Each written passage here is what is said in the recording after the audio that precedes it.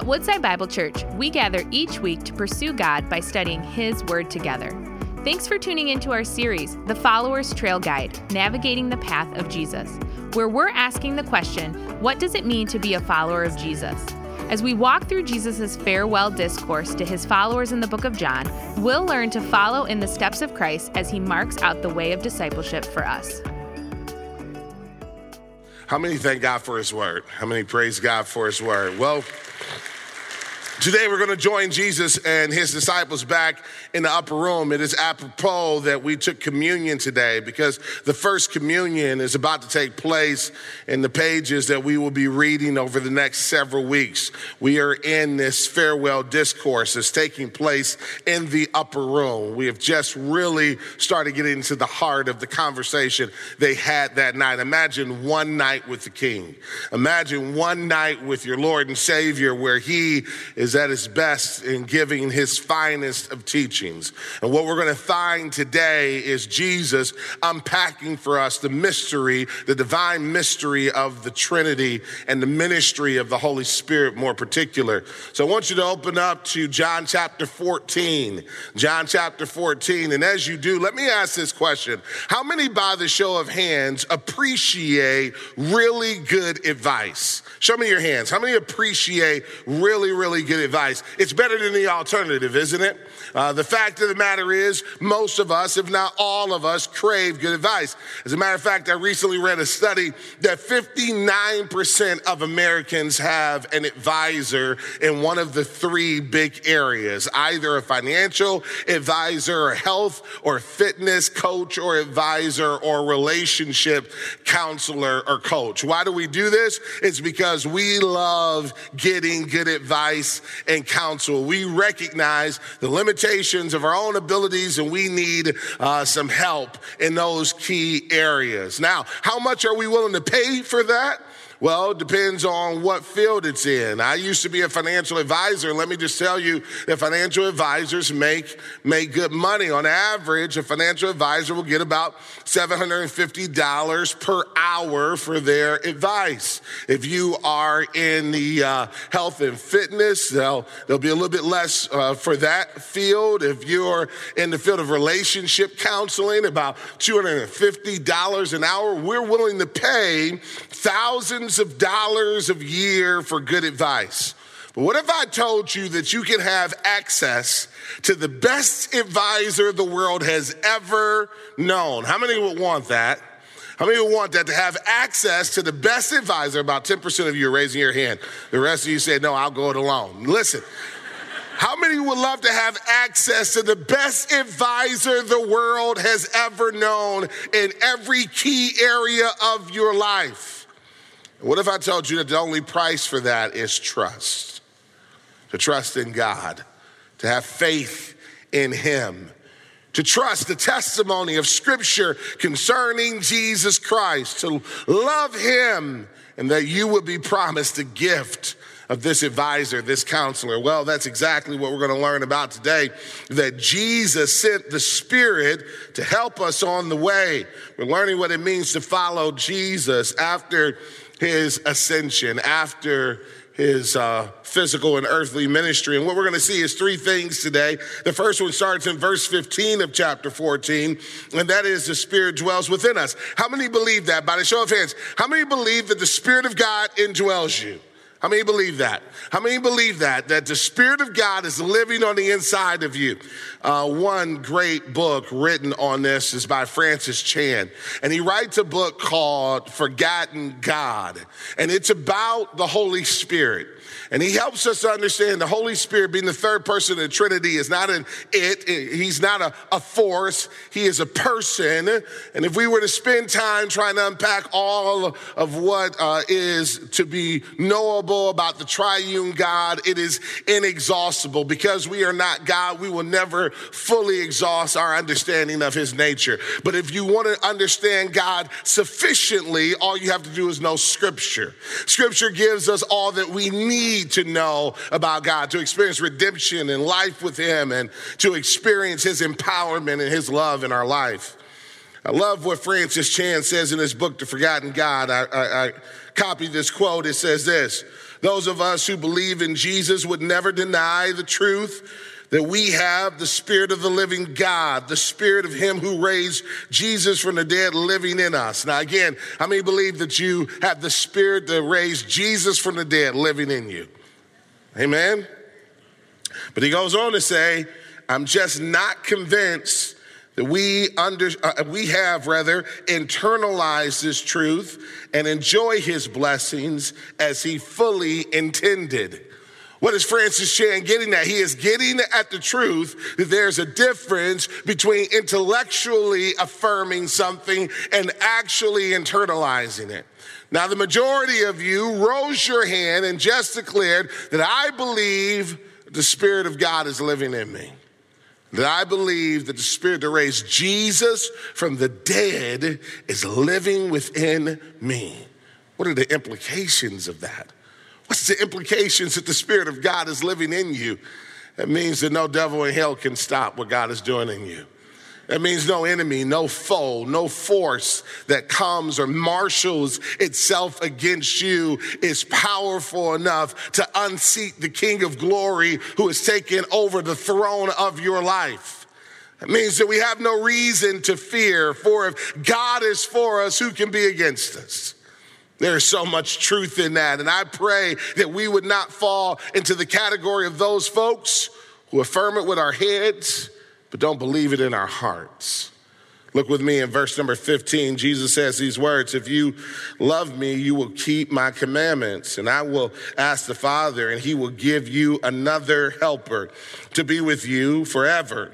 I love those words. Even the Spirit of truth, whom the world cannot receive because it neither sees him nor knows him. You know him, for he dwells within you and will be in you.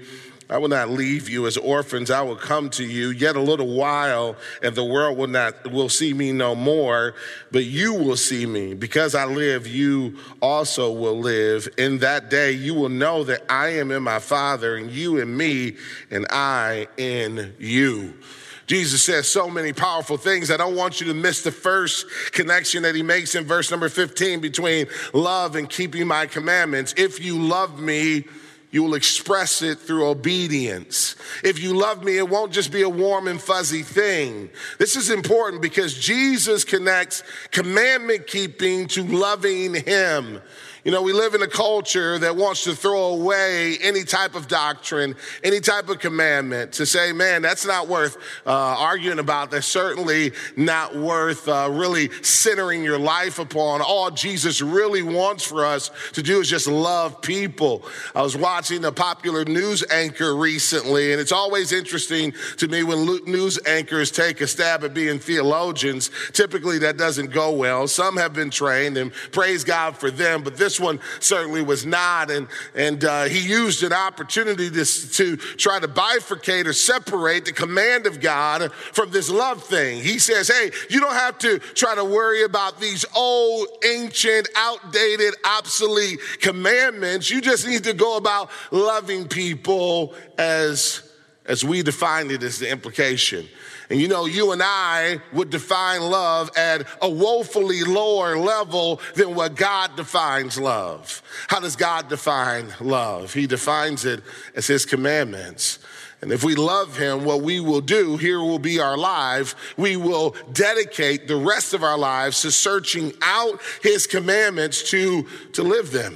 We will dedicate the rest of our lives to trying our best to know his commandments so that I can live out his commandments, so that I can express love in the way that he wants me to express love. I don't want to give the people I love something they don't want because it does not affirm my love for them. It actually does the opposite, to tell them you really don't know me. And so it is with Jesus. He doesn't want us to love him on our own basis, the way that we think, because when we love him on our own basis, how many know that we prioritize our preferences, our conveniences? We do what we want to do. But if we're going to love Jesus according to the way that he wants us to be loved, the way he wants to be loved, he's removed all the mystery. He's left the commandments. I tell my wife all the time, honey, I'm terrible at reading minds, but if you tell me what to do, I'm great at obedience. right? So if you're waiting for me to read your mind, I'm not going to do it real well. But if you tell me what to do, I can follow orders with the best of them. And this is exactly what Jesus is saying. I don't want it to be a mystery. Here's my commandments. If you love me, keep my commandments. Now therein lies the rub, though. The difficulty is that this might be the most challenging statement Jesus makes in all of Scripture. How in the world am I going to keep his commandments? Have you noticed that? That the more you study his commandments, the more you understand what it takes to love him, the more you realize how inadequate you are. You know, I don't hardly ever read the Bible and its commandments and walk away patting myself on the back saying, "Attaboy, Chris, you're really outdoing it." Very rarely am I reading scripture, walking away, feeling puffed up and proud at how well I'm loving God and loving my neighbor. I find myself falling short all the time. You know, this week has been an interesting week around the Brooks household. We're learning a powerful lesson, and the lesson that me and my kids are learning afresh and anew is the lesson of serving others. My wife had Achilles surgery. She had a partial tear in her Achilles for months and been living in pain. Finally, the surgery was scheduled, and so she had the surgery. And now we're in that 4 to 6 week window where she is kind of to not put weight on it. She's, for the most part, just kind of propped up, elevating her feet. And so that means that Dad has to pick up more, and I ain't going it alone, folks. I marshaled those kids and said, "We got 5 of y'all for a reason. I want y'all to gather up, and it's going to be go team. We all have to serve. Whatever mom needs, we're here to do." And I'm amazed. I'm amazed at all that she does. Yesterday, I tried to pick up some of her responsibilities, picking up, dropping off. I was cleaning up behind those kids all day. And it was just so defeating after a day of cleaning up behind them, coming to the conclusion, it don't matter. It don't matter how much I clean. This place is going to be dirty no matter what I do. I've given up. I've totally given up, but I'm putting them to work. But the reality is that the more I serve this woman I love, and I love her more than anyone else in the world, this side of heaven, the more I realize how self-centered I am. The more you strive to love as Jesus loves, the more you're going to be confronted with the reality that this is the impossible charge. This is the impossible commandment. How in the world am I supposed to love God with all my being? And how in the world am I supposed to keep his commandments? Jesus knew this dilemma, and this is why he gave us verse 16. And he says, "And I will ask the Father, and he will give you another helper to be with you forever." Praise God. I can wipe the sweat from my brow. I don't have to do this alone. Praise God, friends. This is the greatest gift that you've ever received, is the gift of the Holy Spirit, the gift of the indwelling presence of the Holy Spirit. Now, this word that is used for helper in the Greek is paraclete. Now, we'll know that word para because it means to come alongside, like the word parallel, 2 lines running alongside one another. The paraclete, the Holy Spirit, comes alongside of us to enable us, to empower us to do what we otherwise could not do without his help. I am not helpless. So when I come across a commandment of God to love my neighbor who I may not even like, I can do it because I have a helper. When I come across a commandment that tells me to love my children, I can do it because I have a helper. When I come across a commandment that tells me to love my spouse, I can do it because I have a helper. When I come across a commandment that tells me to love and forgive my enemies, I can do it. Not because of them, but because of him. Not because of me, but because I have a helper. There is no commandment that God has given to me or you that we cannot do. Why? Because we have a helper. And if you really got that, you be praising God right now, thanking him for the help that he gives. Now, truth of the matter is sometimes we don't want help. Sometimes we don't want help. I was talking to my assistant the other day, and I'm not big into technology, and she was trying to teach me how to use some particular application, and I said, listen, I don't want to be empowered right now. I'm very content with you doing it, right? How many have ever run up against those moments where you don't want help? You don't want to be empowered, right? And that's the challenge for us. There are certain times we don't want to be empowered, but I'm telling you that there's grace for you. There's grace for you to love a difficult spouse. There's grace for you. There's grace for you to go into work every day in a hard workplace. There's grace for you. There's the grace you need in order to endure hardship as a good soldier. There's grace for you. There's grace to go out on the mission field and serve Jesus. There is grace for you to stand up and boldly proclaim the truth and the love of Jesus Christ in a lost and weary world. There is grace for us if we'll receive it.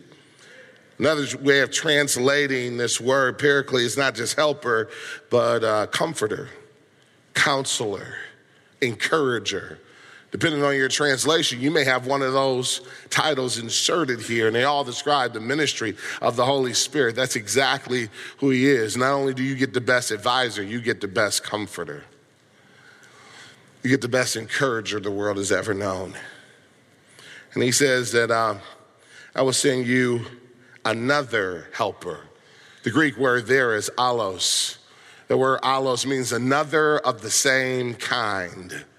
Another of the same kind. Now we know, I heard a preacher describe it this way, we know the difference between another of a different kind and another of the same kind. Imagine for a moment if I went in and bought a book and I read it and I was eager to read it and you came and asked me, what did you think of that book? And I told you it was terrible, it was horrible, I didn't like it at all. I'm going to go back to the bookstore and get another book. What am I talking about? Another of a different kind. But what if you came to me and said, how'd you like that book? And I said, I loved it. It was the best book I've ever read. As a matter of fact, I'm going to go and get another one. What am I talking about now? Another of the same kind.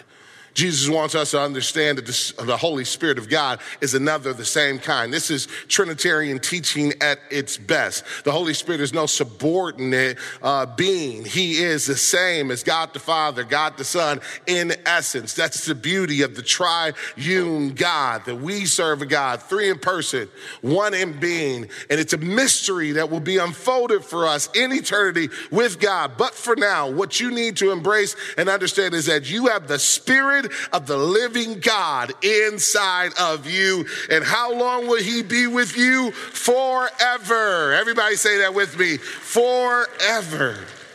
Forever. Then he goes on to describe me this way. Even the Spirit of truth, the Spirit will never deceive you. He will always align with the Word. The Word and the Spirit agree. Whom the world cannot receive because it neither sees me nor knows him. You know him, for he dwells within you and will be in you. Notice that the key to seeing the ministry of the Holy Spirit is trust and belief. You know him because you love him. You believe in him. There are many who do not see the work and the ministry, the enabling power of the Holy Spirit because they simply don't believe in him. They don't love him. They don't trust him. But if you trust him and love him and believe in him, the ministry of the Holy Spirit will be alive in you. And let me advise our church to not be afraid of the ministry of the Holy Spirit, to wake up every morning praying for the active ministry of the Holy Spirit to be present in your life. Pray that the Spirit will be on the move in and through you. Pray that his comfort, his encouragement, his counsel will be at work in you and to the people that he has called you to minister to, that his Spirit will work through you to do what you could not do without him. Then he goes on to address fatherlessness. He says in verse number 18, I will not leave you as orphans. I will come to you. I love this. He says, I won't leave you alone in this world. I will be with you. The Holy Spirit is going to parent you and guide you. What an encouraging word, because maybe you didn't have a parent. Maybe you didn't have a father who taught you how to tie a tie. Maybe you didn't have a mother who took you in her arms when you fell down and bruised yourself. Maybe you didn't have parents who embraced you like they should have. What Jesus is saying here is all of that, and so much more the Holy Spirit will do for you. He will teach you. He will comfort you. He will hold you. He will guide you. You will not live the life of an orphan. We have a Father. Yet a little while, and the world will see me no more, but you will see me because I live. You also will live. And then he says this mystery. He speaks in a new way than what he's ever spoken before. He's always said to them that he was sent from the Father, that he was in the Father and the Father was in him. But now he's saying not only is he in the Father, but we are in him. When we trust in him, we are baptized into Christ. We are in him. Our union with Christ empowers us to be able to live on mission for him. And it would take days, eras, and epochs to unfold all of this. But praise God, because of our faith in him, how many know we got a promise of eternity with God? We'll fully understand. We will be fully known, and we will fully know in his presence. And how many are looking forward to his return? Verse 27 goes on to remind us that the Spirit keeps us in truth. He goes on to say, whoever has my commandments and keeps them, he it is who loves me. And he who loves me will be loved by my Father. And I will love him and manifest myself to him. Judas, not Iscariot, said to him, Lord, how is it that you will manifest yourself to us and not to the world? Jesus answered, if anyone loves me, he will keep my word, and my Father will love him, and we will come to him and make our home with him. Whoever does not love me does not keep my word. And then he goes on to say, and the word that you hear is not mine, but the Father's who sent me. I love this because Jesus, again, is connecting love to obedience, but now he's doing it for a different reason. He says, if you love me, you'll keep my commandment. 3 times he's already said it in these few verses that we've just read. Why did he have to reiterate himself? Again, this is not Jesus being forgetful at all. This is not Jesus being redundant or repetitive for redundancy's sake. This is Jesus doing something that they needed deeply in their hearts. There's certain times God will repeat something to you and me because we need to hear it again and again and again. Some of you need to hear that you're loved again and again and again because it heals you every time. Some of you need to know you're forgiven again and again and again. Some of you need to know that he is giving you grace and mercy. You need to hear it again and again and again. They needed to hear that if they loved him, they would keep his commandments. Why? Because he had just told them a few verses back, one of you is going to betray me. And all of them began to say, is it me? Am I the unfaithful one, Lord? Am I the one that's going to fall short? Imagine the insecurities that provoked within them. What he wanted to do was comfort them and to say, listen, if you love me, don't be afraid. If you love me, keep my commandments. If you love me, you will keep my commandments. This is Jesus comforting them. And I find it amazing that on the night in which he knew he was going to be betrayed, he also recognized that they weren't in a place to comfort him, but he comforts them. God always comforts us. He never leaves us without comfort. He told them these things before they happened so that they would know he would keep them. And he tells us through his word, there will be perilous times in the last days. Men will be lovers of themselves. They will call right wrong and wrong right. And they will be angry and violent. All of these things the Bible prophesies. You will be persecuted and prosecuted and even some executed. All of these things the Bible predicts. But he tells us in advance for our comfort to let us know that he will keep us. Friends, it took the power of God to save us, and it will take the power of God to keep us. But here's the good news. He promises the power will be there by the indwelling presence of the Holy Spirit. Nothing that is to come should shake us or rattle us in the least bit because he has already overcome the world. He is already victorious and has already overcome the world. So take heart and know that he will not leave us as orphans in this world, but he will be with us and he will make his home in us. Notice what he says, if we love him, the Father will love us. Can you just say this with me? The Father loves me. Say it again, the Father loves me. You need to get that deep in your heart that you are loved by an all-powerful, never-changing, almighty God who loves you and knows you. And this is the amazing thing, because in our world, we're afraid that the more someone knows us, the less they're going to love us. But God, omniscient, knows us fully and loves us still. That's a perfect love. And perfect love does what? It casts out all fear. Don't be afraid. There's nothing you can do. I love and take heart in the omniscience of God that he knows all things. As a matter of fact, he knew my sin before I ever committed it, before an evil thought ever came into my head, before I made the mistake, before I said what I shouldn't have said or went where I shouldn't have went or clicked what I shouldn't have clicked or done what I shouldn't have done. Before we made any mistake, he knew us, and still he chose to redeem us, to save us, to love us.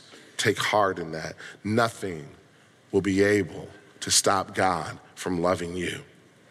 Well, he goes on to say he will teach us that the Spirit teaches us truth. Look at what it says, verse 25. These things I have spoken to you while I'm still with you, but the Helper, the Holy Spirit, whom the Father will send in my name, he will teach you all things and bring to your remembrance, all that I have said to you. Now, this is important. This is the reason why we believe the word of God is inerrant, inspired, infallible. It's because of this promise that he gives to the apostles that the Holy Spirit would bring to their remembrance all the teachings of Christ, and he would do it perfectly, and they penned it perfectly. And now we have the perfect record of the teachings of Christ. This is a divine book. This is the word of the living God, penned by man, but superintended by the Holy Spirit and trustworthy in all manners. Amen? And then he goes on to say, peace I leave with you. My peace I give to you. Not as the world gives, do I give to you. Let not your heart be troubled, neither let them be afraid. Now, I want to just stop here because I think this is the crux of what Jesus is doing. He is comforting them. And he wants to comfort us today. Do you want shelter from a corrupt world? Trust in him. You want shelter from the heartache of human relationships? Trust in him. You want the grace that can fortify you when all the world seems to be falling apart? Trust in him. He's the only one that can keep our hearts, that can keep our souls, that can keep our lives held together. There are some of you that are in here today and you've been around church, but you haven't trusted in him yet.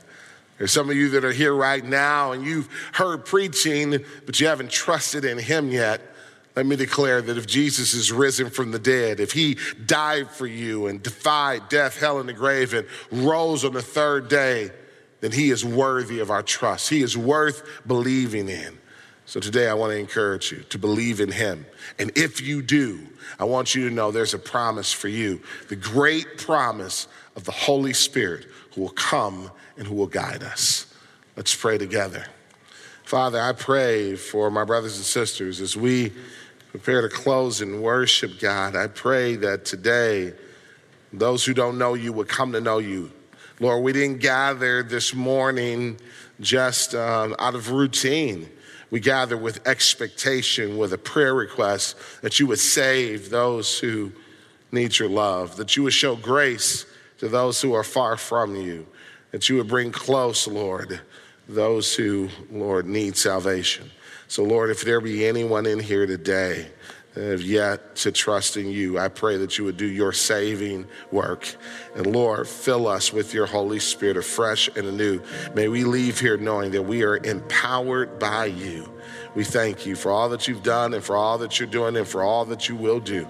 It's in Jesus' name we pray. And all God's people said, amen. Come on and give God praise. Thank you for joining us as we study God's Word together. We would love to hear how God is moving in your heart and get you connected into the Woodside Bible Church family. Head to woodsidebible.org/connect to introduce yourself to us today.